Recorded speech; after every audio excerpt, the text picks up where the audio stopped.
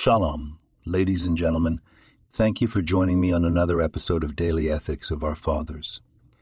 Today we delve into an insightful teaching from Pirkei Avot, chapter 4, Mishnah 1. Who is rich? He who is satisfied with his lot. In the fast-paced world we live in, with the constant bombardment of advertisements, it's easy to fall into the trap of wanting more and more.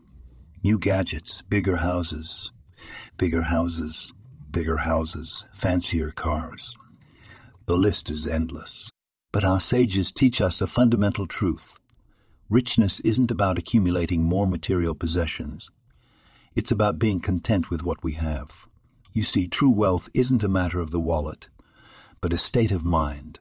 If our happiness is tied to acquiring the next big thing, we'll never be satisfied because there's always something better around the corner. But when we learn to appreciate what we already have, we unlock a level of happiness and contentment that no amount of money can buy. Think about the blessings in your life. Your health, your family, your community. These are priceless treasures that no money can buy.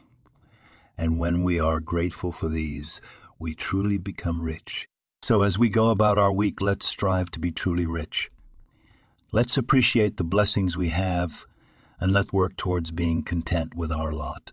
Remember, true wealth doesn't come from having everything you want, but from wanting everything you have. Thank you for joining me today, and I look forward to sharing more wisdom from the ethics of our fathers in our next episode. This podcast was produced and sponsored by Daniel Aranoff.